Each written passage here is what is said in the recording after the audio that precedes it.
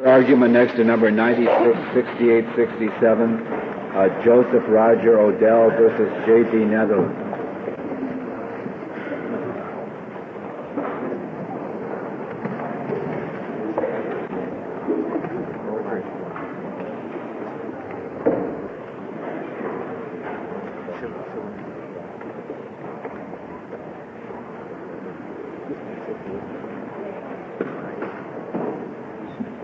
Wait just a minute till the courtroom clears.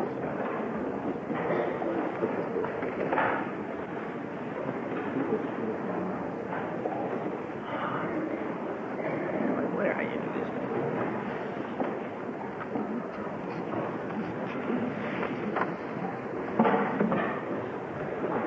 Mr. Smith, you may proceed whenever you will. Mr. Chief Justice, and may it please the Court, the principal issue here is whether a reasonable jurist in 1988 would have believed the decision in Simmons against South Carolina compelled by the Court's prior decisions in Gardner and Skipper.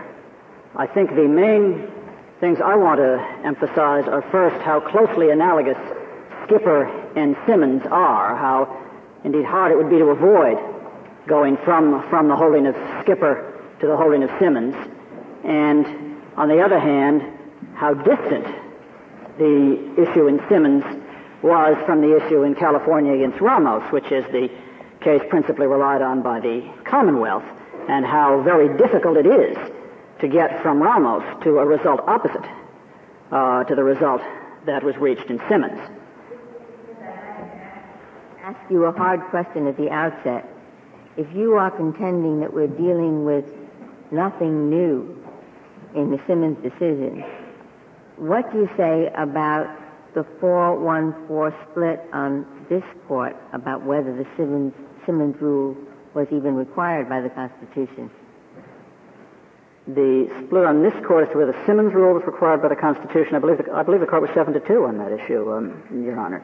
It's my understanding. It was there was a plurality opinion written by Justice Blackmun speaking for 4 justices, yes, with Justice O'Connor speaking for 3 justices, yes, joining in the same holding. Well, I don't recall what the split was, but in any event, there was a split. There was a dissent, Your Honor. I think even the dissent, in my view, did not so much reject the narrow rule of Simmons, the rule as narrowly stated by the majority in Simmons, which is quite specific.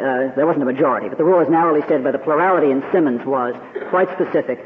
When you have an allegation of future dangerousness and a defendant seeks to rebut that by showing that he is ineligible for parole, he has a due process right to do that. I do not read the dissent as rejecting that holding so much as the dissent in Simmons says this case does not present that narrow issue. Indeed, Skipper was not really a due process case, was it? It was an Eighth Amendment case? I think it was both, Your Honor, but I think it was much more clearly and easily a due process than an Eighth Amendment case. Well, I thought the text of the opinion pretty well limited itself to Eighth Amendment.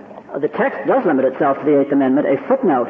So you're relying on a footnote to say that it's a due process case? Yes, because that is what the footnote says, Mr. Chief Justice. The footnote says in so many words. It's a strange place to find doctrine. Not always, Your Honor. I think here it's not strange because I think what happened is the court wrote a difficult and disputed Eighth Amendment opinion and dropped a footnote to say, and by the way, there's an easy due process route to the same result with which the 3 dissenters agreed. And they were not dissenters, I'm sorry, they concurred. But they concurred only on that ground, only on the due process ground. You didn't mention the footnote in the habeas petition.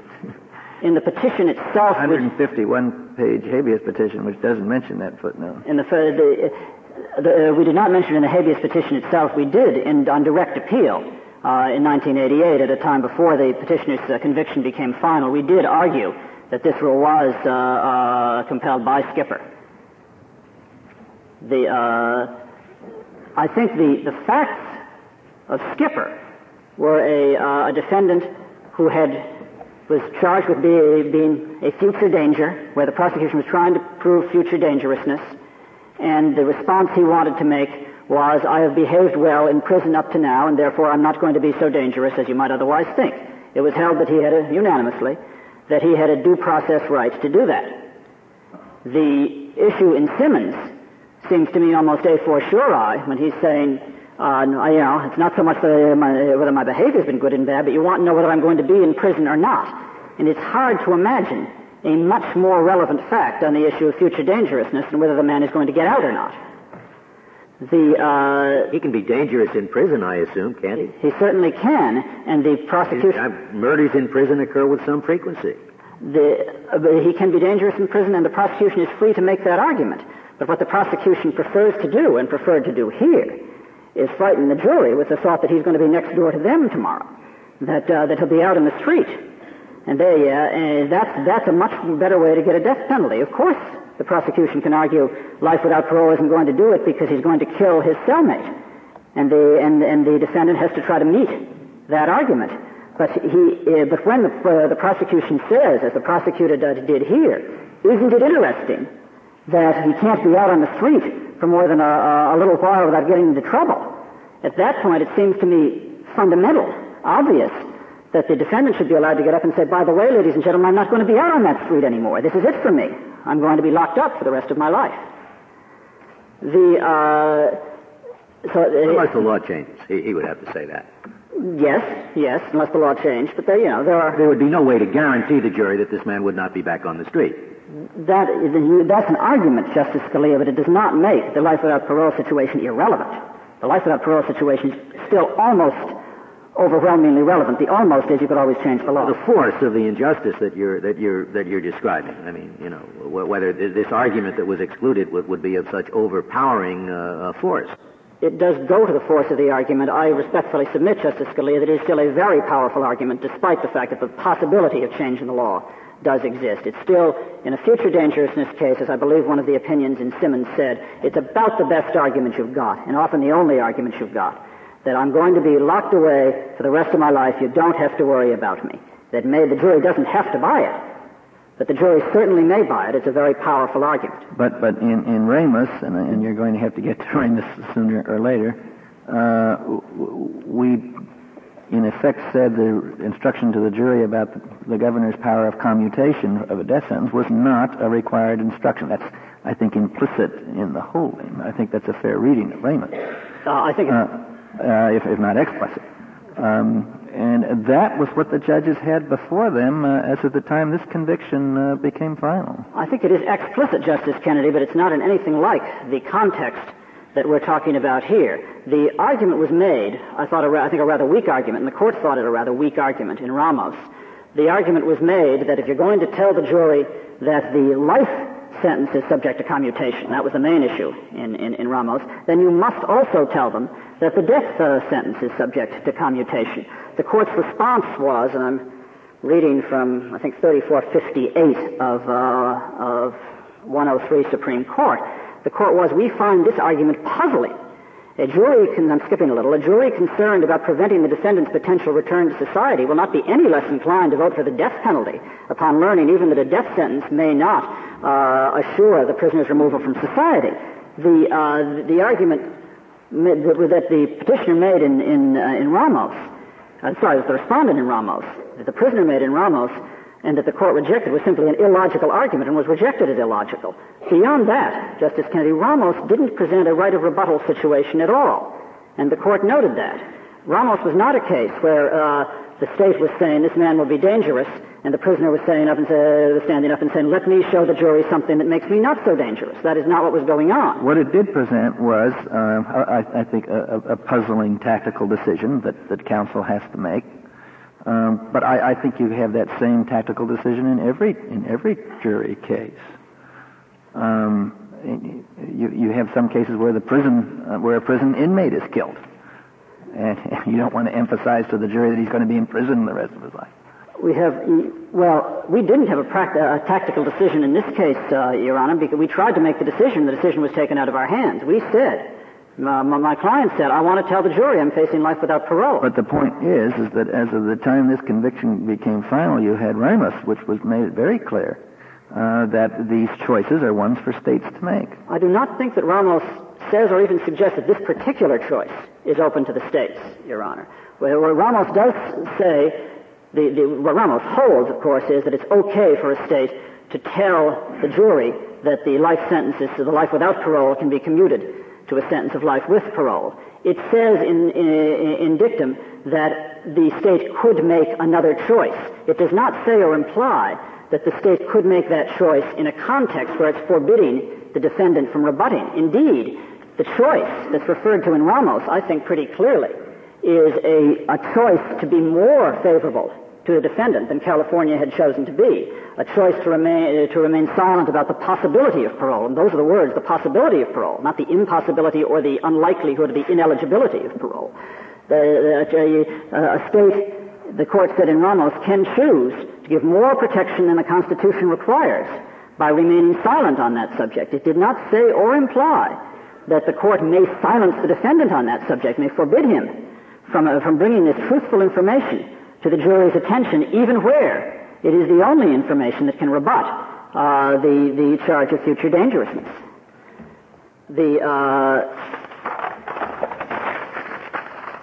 I think that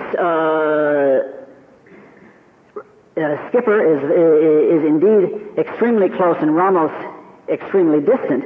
I guess I would add that even if it were not so, even if I didn't have a case as closely on point as Skipper, it would still be true that the rule in Simmons should not be considered a new rule, because I think that a relevant factor is not only the closeness of the prior precedent, but the egregiousness of the practice that is being condemned. And I think the practice here, which really did exist here, it may not have existed in Simmons, as the dissenting justices thought it did not. The majority thought it did, but it clearly exists here, is the practice of scaring the jury about a dangerous man being back on the streets of their community without telling them that there happens to be a state statute that forbids, under any circumstances, putting him back on the streets of that community.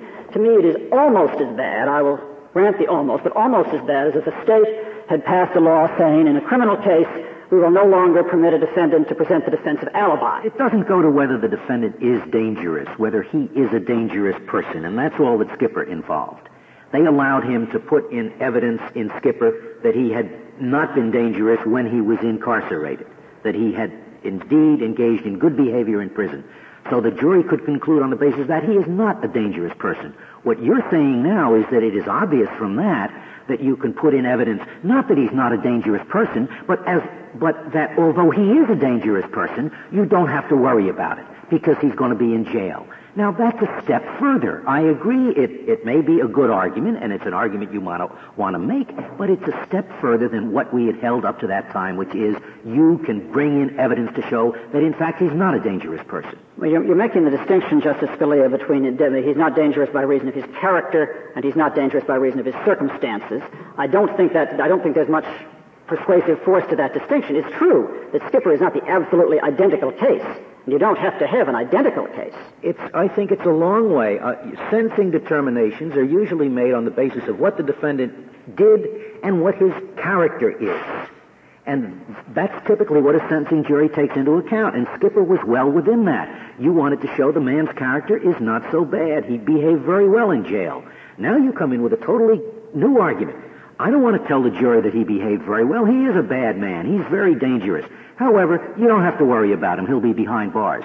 Now, that may well be we held that is an argument you should be able to get before the jury, but it's a quite different argument from the argument that this is not a dangerous man.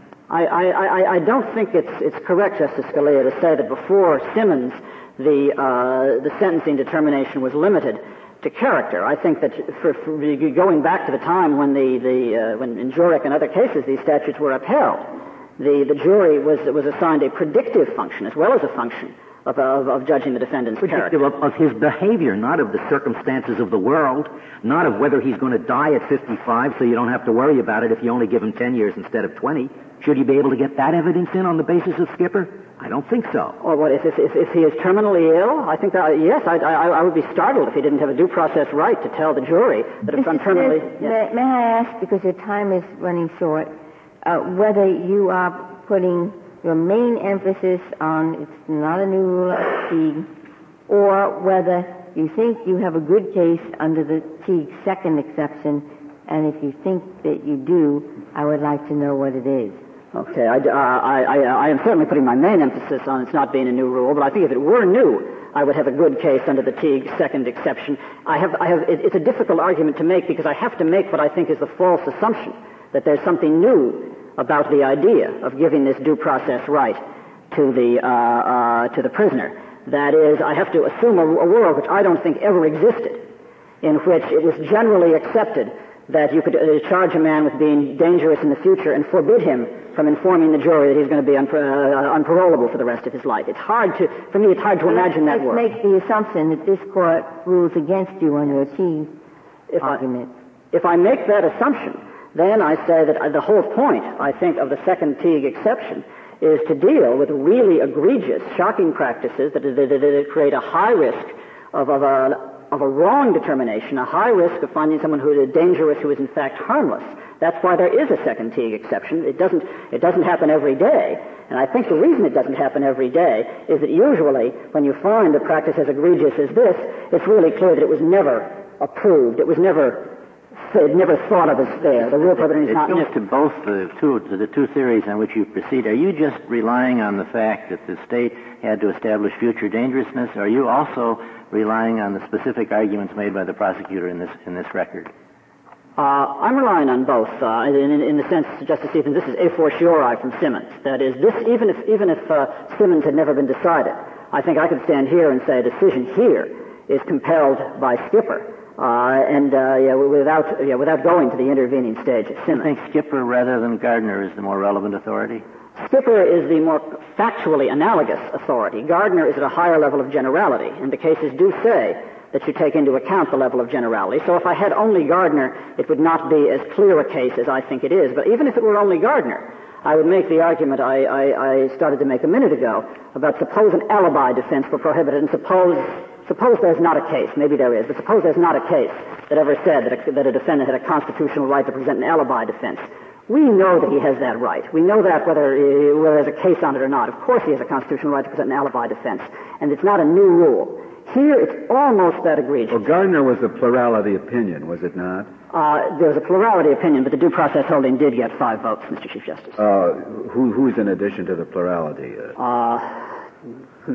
Justice Marshall and Justice Brennan, I believe, both wrote separately. Justice Brennan's decision is styled a concurrence and Justice Marshall's a dissent. But on this issue, they say the same thing. They say we agree with the plurality opinion on the due process issue.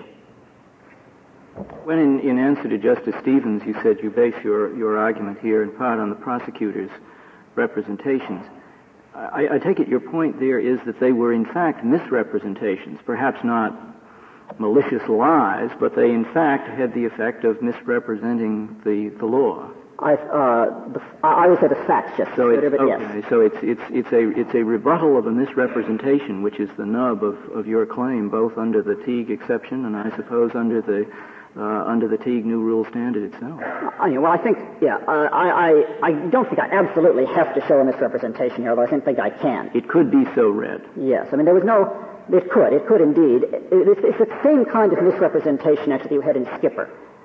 The argument was made in Skipper by the prosecution. This is a bad person. He kicked the bars of his cell, and therefore the defendant was entitled to rebut. It was not factually true that he kicked the bars of his cell. That wasn't a misrepresentation, but there was an implied misrepresentation that he's a bad actor in prison, and the defendant was entitled to disprove that. Here, the statement is made as soon as this guy is out in the community, he does something horrible. I assume for purposes of this argument that was perfectly true, that there's an implied misrepresentation that you're going to see him out there in the community. And I think he had a due process right to respond to that. Mr. Smith, for purposes of the Teague exception, does it matter whether it's a death case or a habeas case where somebody has a term of years? I think Teague, as I understand Teague, it applies in non-capital cases in generally the same way. Yes, and there are exceptions. This is the two exceptions. Here we're dealing with the second, and my question to you is there any basis for taking a different approach to that second exception when it's a death case rather than a case where the defendant is sentenced to a term of years? Well, I may be missing the point of your question, but I think there's a difference in that where it's not a death case, the issue is usually guilt or innocence. And the cases described being the second exception tend to talk in terms of the conviction of the innocent. I think it's clear, I don't think anyone's really arguing the contrary, that the execution of someone who ought not to be executed is analogous to the conviction of the innocent, or a finding of dangerousness, which is a basis for execution of a man who does not in fact present a danger, would be analogous to the to the conviction of an innocent person. But I'm not sure I've answered your question. There may be something else. Yeah. Mr. Smith, could I ask you to come back to Ramos? It seems to me you understate the relevance of Ramos to this question. What Ramos held is that the defendant did not have the right to have the jury instructed that regardless of whether you impose the death penalty or life imprisonment, the penalty can be reduced or commuted. Now, doesn't that go to the same issue that is involved here, namely whether the sentence you impose will eliminate the dangerousness of this individual? I think the answer... The defendant wanted to tell the jury, look, you're not going to eliminate this man's dangerousness by imposing the death penalty, because that can be eliminated by the governor. First, the literal answer to your question, I suppose, is yes, and that it went to the possibility of eliminating the person from the community. The distinction is that, as the court pointed out in Ramos, as the basis for its holding on that issue in Ramos, is that the instruction that the defendant was asking for was logically irrelevant to the decision the jury had to make, or if indeed it wasn't harmful. Well, that's not all it said. The court said in Ramos that it has deferred to the state's choice of substantive factors relevant to the penalty determination. I don't think and at that point cites a Georgia statute identical to the South Carolina statute later invalidated in Simmons. Is that no evidence that such a statute would be? I don't remember. I don't think it was a statute. I don't think it was a South Carolina statute invalidated in Simmons. But I think it was I think it was a practice that they found the Supreme Court to have sanctioned. But I also don't think that the language you're quoting was in the context. I may be wrong, but I don't think it's in the context of the holding that Ramos was not entitled to the instruction on the governor's power to commute the death penalty. I think the context of that was we're saying it's okay for the states to tell the jury about the governor's power to commute a life without parole sentence, and P.S. it's also okay not to tell them, and to give the defendant more protection. But it's not only a context of giving the defendant more protection; it's also completely foreign from the right of rebuttal. I'll check that. You think it didn't go to the commutation of the death penalty? I think not. I will check. But in Ramos and in Simmons, so far as the state's position in Simmons, the court was very concerned with the fact that these aren't simple matters of historical fact, because the law can change. If the defendant is subject to a life without possibility of parole, that can change, and the prosecution can argue that in rebuttal. And that's why Simmons was new. It was instructing juries about laws, and laws can change. I don't think law is any more subject to change than any other future event or condition, like, for example, good behavior, which was the issue in Skipper. Good behavior can change too, Justice Kennedy. I think the law in Simmons, it was a law, but it was really just a fact that was subject to judicial notice. Otherwise, it was like any other fact. Well, it's also subject to judicial notice that the legislature might change the rules on parole. Certainly. And this was of great concern to the court in Simmons, because the instructions get very complex. I'm not. The counsel for the defense says now he's not going to be paroled, and on rebuttal the prosecution says, well, this has been changed many times, and corrections policy is subject to the whim of the legislature. Honestly, I don't detect that great concern in Simmons, Justice Kennedy. The argument, of course, can be made that parole is so inherently confusing that it should never go to the jury, but it's tough to make that argument when you have a statute that says life without parole, period. And the only complication is, well, maybe they'll change the statute someday. So that's a complexity not beyond a jury's ability to deal with.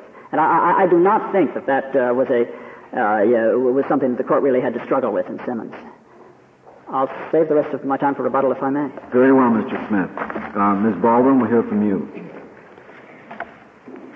Mr. Chief Justice, and may it please the Court, I want to begin by setting the record straight on something that Odell has argued this morning and what this case is not about. Odell is apparently relying not only on a lack of a Simmons instruction, but he apparently today now says he's also relying on some argument that the prosecutor made some improper argument, and that is a separate type of rebuttal issue. And there was never, and there has never been a claim in this case of improper prosecutorial argument. Well, I'm not sure. I think you're referring to counsel's response to my question. I didn't take, in fact, I thought he was very diplomatic in not suggesting that there was any sort of ethical impropriety. But what was left, I think his point was a misleading impression. It was in effect a misrepresentation of possibilities, and I think I said in my question, I'm not suggesting that he was malicious, and counsel was very careful to say that he wasn't either. But counsel, it's the misrepresentation, I think, that was of concern to me and was of concern to him. Correct, and I don't believe there's ever been a claim in this case that the prosecutor misrepresented the law to this jury. And in fact, but isn't it clear that the impression that a jury would take from the argument was the impression that under the law as it existed, this individual could be paroled and placed out on the street again so that he could commit the kind of depredations that the prosecutor quite accurately was referring to as his past acts. And that, in fact, was not so, was it? He was not allowed, it is correct, he was not allowed a Simmons instruction. But if this prosecutor had in any way directed this jury that Odell was going to get out on parole, that would have been an issue that would have been reversed immediately and automatically by the Supreme Court. You say that claim was never made. There was never an objection to the prosecutor's argument in any way, shape, or form, and if it had been, and if the record had supported that, the Virginia Supreme Court would have reversed that conviction. Okay, but he is arguing that he had a right to rebut something. Yes. That it would have been relevant to put in this information about the law. That's right. But the type...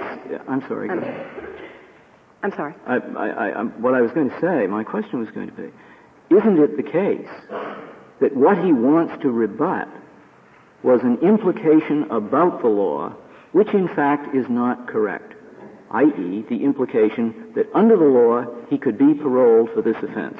That's what he wants, the implication. That's what he wants to rebut, and that implication is wrong, isn't it?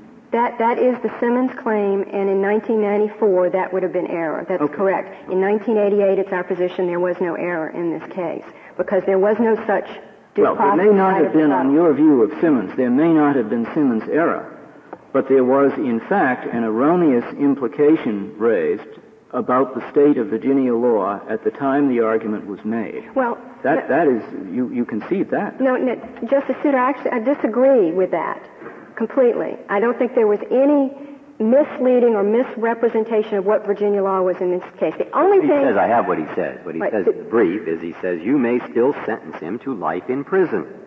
What does this mean? No sentence ever meted out to this man has stopped him. Nothing has stopped him, and nothing ever will, except the punishment that I now ask you to impose. So I suppose that the jury might think that if we sentence him to life in prison, he will get out and continue to commit crimes. And it is in that context that the instruction that life means life was asked for. Well, there's agreement about, is that right? Wasn't this defendant someone who had committed a murder while he was sentenced to prison? Yes, that might refer to that? Yes, he had been held in prison, and while he was a prisoner, he had committed a murder. I think that is all he got out, and within a very short time murdered somebody else. And the prosecutor brought this out to the jury. Yes. What prosecutor wouldn't have? Yes, so I'm not saying that was I'm not saying that was all improper. What I'm interested in is that this is a case in which they ask for an instruction in a context where, because of what the prosecutor said and because of the law, the jury might think that he will, in fact, be released from prison if the sentence is life. I would have thought the jury would have thought that he'd kill somebody in prison. Well, I don't know. That seems to me that... The only point that I wanted to make on this particular, it seems to be a secondary argument that has been made, is that it doesn't in any way fit this case. Odell was the one who mentioned the word parole before this jury to begin with. The issue never came up until in his cross-examination of Donna Doyle in the sentencing proceeding. He cross-examined her about the failure of the Florida parole system. So there's none of this Skipper type of rebuttal. In other words, in Skipper, the prosecutor was arguing this individual is going to be dangerous in jail. In fact, he's going to rape other prisoners. That was the argument the prosecutor made in Skipper. And the defendant was not allowed to rebut that with evidence that he was not going to be, that he would be of good behavior in jail. That is not, there is no such rebuttal issue in this case. The only issue is the Simmons issue. Justice Stevens. Could I just ask you to comment, because I accepted this and I guess I should not have. They say in the brief that in cross-examination of Odell, the prosecutor used the words parole and release 17 times. Yes, Justice Stevens, and that was on cross-examination after Odell extensively, in his own direct examination, had presented to the jury his entire criminal history when he was out on parole. Did he represent himself?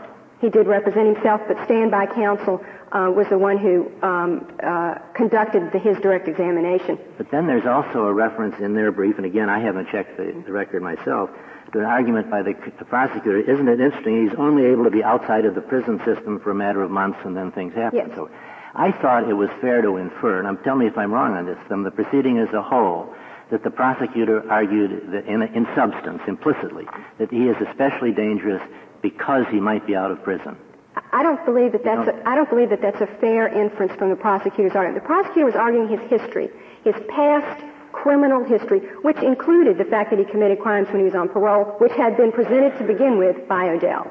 So that's separate from the Simmons. It's fair to say that the prosecutor did not create the impression that the only way to keep him off the street was by the death penalty. Oh, absolutely. In this case, in particular, because Odell had committed murder in prison, and the jury was well. That's what the jury thought. I hadn't thought of it. Yes, and the jury was well aware of that. So we have that argument under our harmless error argument. In fact, to go to the point that this would have parole information to this jury wouldn't have made any difference anyway. But in all events, that's a harmless error. That's under a Simmons regime, they would have been mandatorily entitled to this instruction. Correct. And the question is to Simmons upon. Yes, and if that's the case, if the jury understood it's equally dangerous in prison or out, I kind of wonder why the prosecutor objected to the instruction. Well, he objected to it because under Virginia law, it was absolutely not allowed that juries receive information about parole, whether it benefited the prosecution or the defendant. And that was clear law in Virginia. So all of this testimony should have been excluded too, where they were referring to parole. He actually, to his benefit, was allowed over the prosecutor's objection to testify to the jury, I will never get out of prison. And the judge actually allowed that testimony, even though the prosecutor objected. In Simmons itself, the argument of future dangerousness was the prosecutor only implicitly argued that this man would be out of jail because they said it's an act of self-defense. And from that, the court was willing to infer that was the thrust of the argument. But you don't think that kind of inference is permissible from this prosecutor? I do not believe it is. I believe he was doing nothing but arguing his... If it were, would you agree then that clearly Simmons would not have been a new rule? If the prosecutor had, in effect, misrepresented to the jury that this man would get out of jail unless you sentence him to death, and the court then refused to give the instruction, I think you would agree that would have been impermissible. Well, no, that would have been a prosecutor misleading the jury on a matter of state law, affirmatively misleading, and he would have been entitled to correct that, and that would have been reversed. That's why no Virginia prosecutor would have ever made such an argument, because they knew that their cases would have been reversed if they had told juries improper information or anything to do with this man's future parole. And in fact, pre-Simmons wasn't one of the rationales for that is a distraction to the jury to begin to speculate about what might or might not happen on parole, particularly because the law changes constantly. That's exactly right. And they wanted the jury to focus precisely on what the sentencing options before them were. That's correct, Justice Kennedy. And I think very important here and significant is actually a 1952 case from Virginia, Jones versus Commonwealth. And this is a case which the Ramos Supreme Court, the California Supreme Court, had relied on. And in Jones versus Commonwealth, the rationale for the states in which they believed was the majority rule, was the majority of states believe this, and that was that even if the defendant was ineligible for parole, because that's what happened in Jones versus Commonwealth, and he wanted an instruction, the Virginia Supreme Court said, well, now if we have to instruct him on that, to have a completely accurate instruction, we would also have to tell them that really doesn't guarantee he won't be released, because the governor could commute it. In other words, the Briggs instruction. And Virginia Supreme Court said, we're not going down that road. We are not going to allow that because that would be so prejudicial. And in 1988, the most significant factor that shows that the Virginia Supreme Court's decision was a reasonable interpretation of existing law is the fact that no other case anywhere had held that Virginia's practice was unconstitutional. And I believe, Justice Ginsburg, as you pointed out, that the Simmons case itself was not unanimous. And I think that is compelling, if not dispositive, evidence of the fact that it's a new rule, because it obviously was susceptible to debate among reasonable jurists. But in 1988, under Ramos, it was very clear from Ramos that the decision of whether states should even could or should not instruct juries about any matters that come after the verdict, about commutation, pardon, and parole. Sorry, if you're it's just clearly within the discretion of the states. At its simplest level, I was taking their argument, or a possible argument, to be the following. At its simplest level, you have a rule growing out of preceding cases that where the jury is under an important, potential, false apprehension about the difference between life and death, that under those circumstances the defendant has a right to clarify matters. And on that very simple, basic way of looking at it, you would see Gardner, Skipper, and Simmons, each as involving a fairly simple misapprehension that was important and later clarified. While Ramos, you would see as involving a possible misapprehension, but one that was very unlikely to affect the jury. Not impossible, but unlikely. Now, under that's the theory, or a theory, I think, that would say Simmons is simply an application of a preceding existing general principle. And Ramos is the same thing, though the facts of it lead to the opposite conclusion. So I'd appreciate comments on that. Well, I would disagree with that for two reasons. First of all, I don't think that that's what Simmons said. I don't believe that Simmons is a rule of defining for juries or giving them definite instructions about a sentencing option. Simmons is a case about rebuttal of future dangerousness, a due process right of rebuttal of future dangerousness, and nothing else. It doesn't have anything to do with an instruction being inaccurate. That is not the rule of Simmons. And secondly, in 1988, I think the equally important case to Ramos that was out there was Caldwell. And I think Caldwell clearly told states that if you want to correct jurors' possible misapprehensions about appellate procedures, or we can infer from that anything that comes after the jury verdict, then you may do that, state, if you want to, but and the controlling concurring opinion in Caldwell said specifically that's a policy choice to be made for a state. So I'm a court in 1988. I think a reasonable interpretation of the law governing this issue that Odell is bringing before me is not only Ramos, but it's also Caldwell that says these matters are a policy choice. And in fact, I think that it was the prudent course in 1988 for a court to decide not to instruct their juries about or take on that task of trying to disabuse them of misperceptions that they may have about appellate, commutation, pardon, parole procedures. Because it's, in my view, in 1988, as a reasonable jurist, that's too speculative. It's getting too far away from the matter at hand, and that is what is the appropriate sentence for this individual. And I think there was complete support for that. The Virginia Supreme Court relied on Ramos. The Fourth Circuit relied on Ramos. The Fifth Circuit relied on Ramos. And this court's decision in Simmons was not even unanimous. So I don't see how there can be a legitimate argument made that this was not a new rule. I wanted to address briefly the question about this being a watershed, fulfilling the second exception to Teague or not. And I think that this court's cases on the second exception have made absolutely clear that the rule has to do something more than just improve accuracy. It has to do something more than that. It has to literally alter our understanding of the bedrock procedural elements governing criminal cases. It has to be something that the terminology has been used as groundbreaking. In specific, they're not synonymous with new rule, are they? They are not synonymous. Or are they synonymous with new rule? Well, no. I think that you can have a new rule. I mean, I don't know. That's a difficult question, because I think that if you are faithful to this standard, it's going to be very difficult to come up with a rule that will ever meet the second Teague exception. And there's a reason for that. And that's because the entire purpose of the new rule doctrine is to validate and uphold judgments and the finality of judgments that were reasonable when they were made.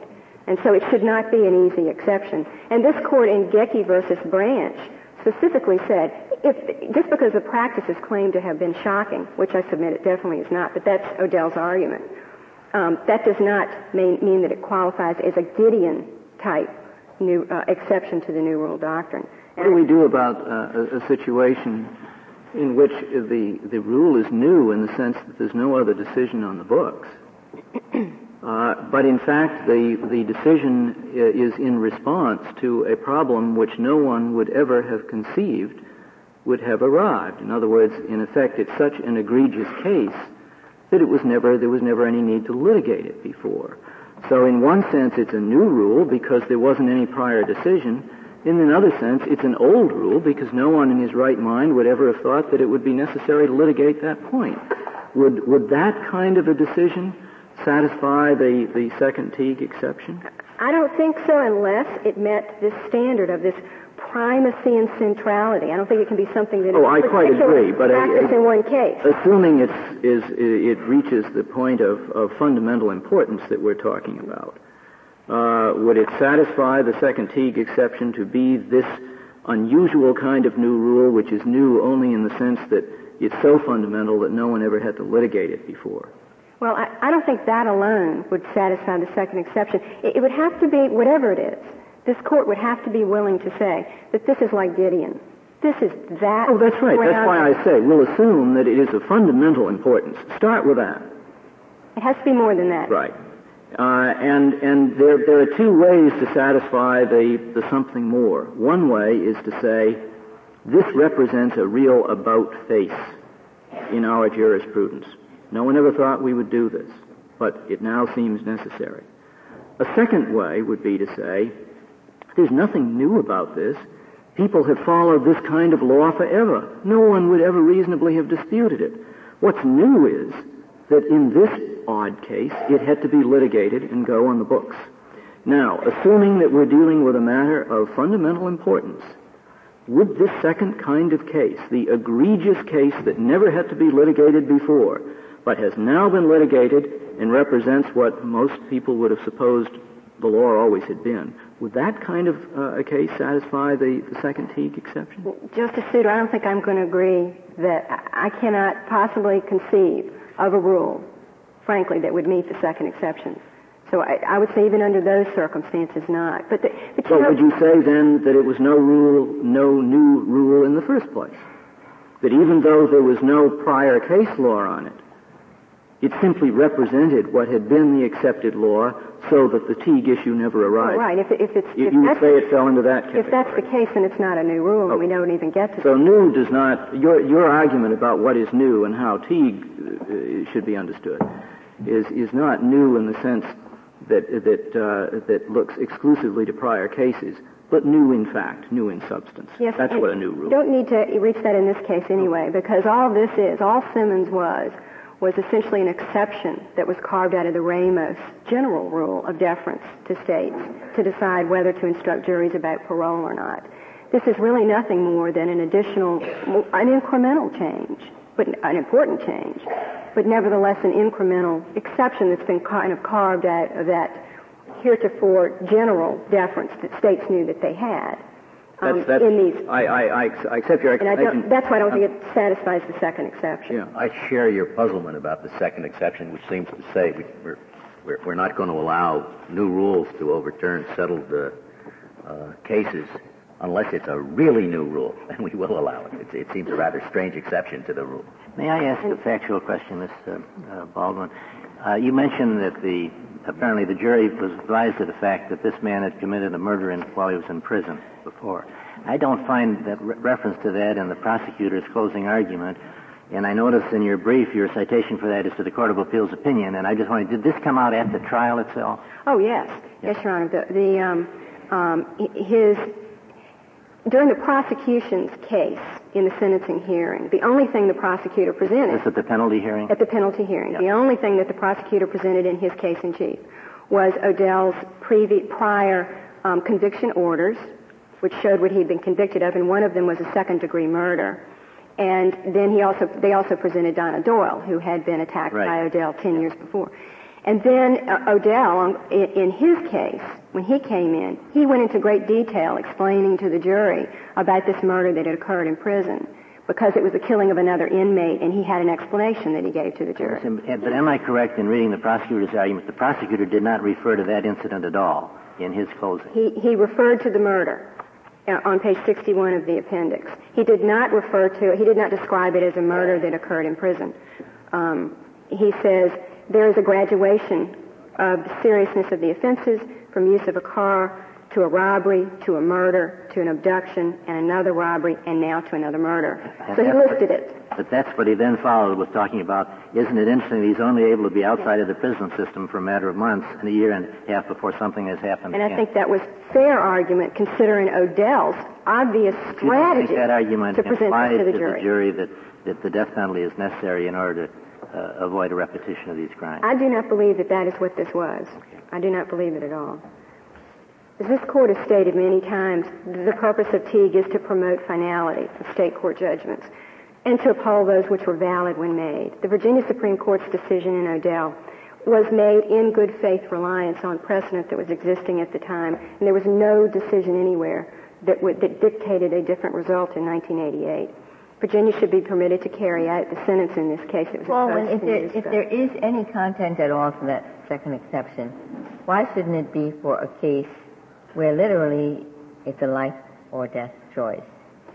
I think specifically for the reasons underlying the purpose of the New Rule Doctrine to begin with, and those are irrespective of sentence. We always have to look back and say what the New Rule Doctrine, it was meant to promote finality of judgments and to uphold judgments which were valid when made, so that courts can know that if they reasonably and in good faith apply constitutional precedent that exists at the time they're making their decision, they can be assured that those judgments will remain valid. And I think that is irrespective of the sentence in the case. And I don't think there definitely should not be any exception, because I think it would destroy the New Rule Doctrine. The exception is that the error was so serious that the judgment was not valid when it was made. That's the whole theory. That if it's a sufficiently serious constitutional error, the whole thing is void. That was the old-fashioned notion in habeas corpus years ago. And that's sort of the underlying basis. For the second exception? I'm not sure I understand. Maybe I'm mixing up the two exceptions. But when the error is sufficiently serious, that the whole thing is void. Well, I'm mixing up the exceptions. I don't believe that that's what this court has said defines the second exception. What I actually have trouble in, but I don't know that you can help, is everything's new in a sense. And everything relates to everything previously in a sense. So how is the line drawn? What they're saying here is it's so obvious that juries think that life doesn't mean life. The average person in the street thinks that. Life doesn't mean life. That it doesn't take much before they think in the jury box, life doesn't mean life. And therefore tell them life means life. Otherwise they'll sentence the person to death under that misapprehension. Well, now, that's what I think he's saying is so serious, because there's such a basic principle in the law that certainly you're not going to sentence people to death when the jury's under a serious misapprehension that somebody is trying to cure. And all the details of all these cases, which you're absolutely right, they're all over the place in terms of complexity, that's really beside the point when you see that very basic thing that they're trying to illustrate. But I think that that's what Simmons said in 1994. That's what this court has said in 1994, and that's a perfectly reasonable position. To use Simmons as the prism through which we look back at other cases is what the New Rule Doctrine says we can't do. You've got to go back in time and say, is that what courts thought in 1988? And I submit a perfectly reasonable, I think, rationale for the rule in 1988 was that courts, for one thing, did not consider rebuttal, I think, in the way that Simmons described rebuttal. I mean, I think, as Justice Scalia pointed out, it was reasonable for a court to believe that you were not rebutting future dangerousness by showing that you were going to be parole ineligible, because by doing that you were showing that you had a horrendous record, so terrible that the state was not going to let you out on parole. A reasonable court, I think, would have not thought that was rebuttal. I mean, and in addition, all of the arguments that this, if we go down that road, it's going to be so speculative, it's going to end up prejudicing the defendant. Because if you want to give a complete picture, you're going to have to come in and show that the governor could let him out, he could escape from prison, any number of things that would deflect the jury, I believe. Unless the court has any further questions, I'll conclude. Thank you, Ms. Baldwin. Mr. Smith, you have 5 minutes remaining. Mr. Chief Justice, I just want to address briefly the idea that the death sentence here was the result of the fear that he would be dangerous in prison, which has been an argument made both in the harmless error context and also in the context of suggesting that it was reasonable for a reasonable jurist in 1988 might have taken that approach. I think that what happened here is very closely analogous to what happened in Skipper. I'm not saying that improper arguments were made. Very fair arguments were made. But the arguments had nothing to do, or at least did not advertise themselves, have anything to do with the man's dangerousness in prison. The prosecutor had what you might think is this absolutely wonderful fact that a prison murder had occurred, and did not even mention in his closing argument that that murder was in prison. Indeed, he put it in the middle of what he called an ascending hierarchy, and chose to stress the more serious things that had happened afterwards. He talks about a night stalker. He talks about the man at large on dark and rainy nights. And then he uses the language that I think Justice Souter read. Isn't it interesting that he was only able to be outside of the prison system for a matter of months to a year and a half before something has happened again? Well, what's interesting about it? What's interesting about it, of course, is that it generates in the jury the thought that this might recur. It's not an improper argument. It's a perfectly fair argument as long as the defendant is allowed to rebut it. But it cries aloud for rebuttal. Sure. I mean, all the defendant can say is, well, as the current law is, he wouldn't get out. Should the state be able to come in and say, well, the current law may be changed? In fact, it was changed only 2 years ago. Or introduce statistics about how state laws are changed.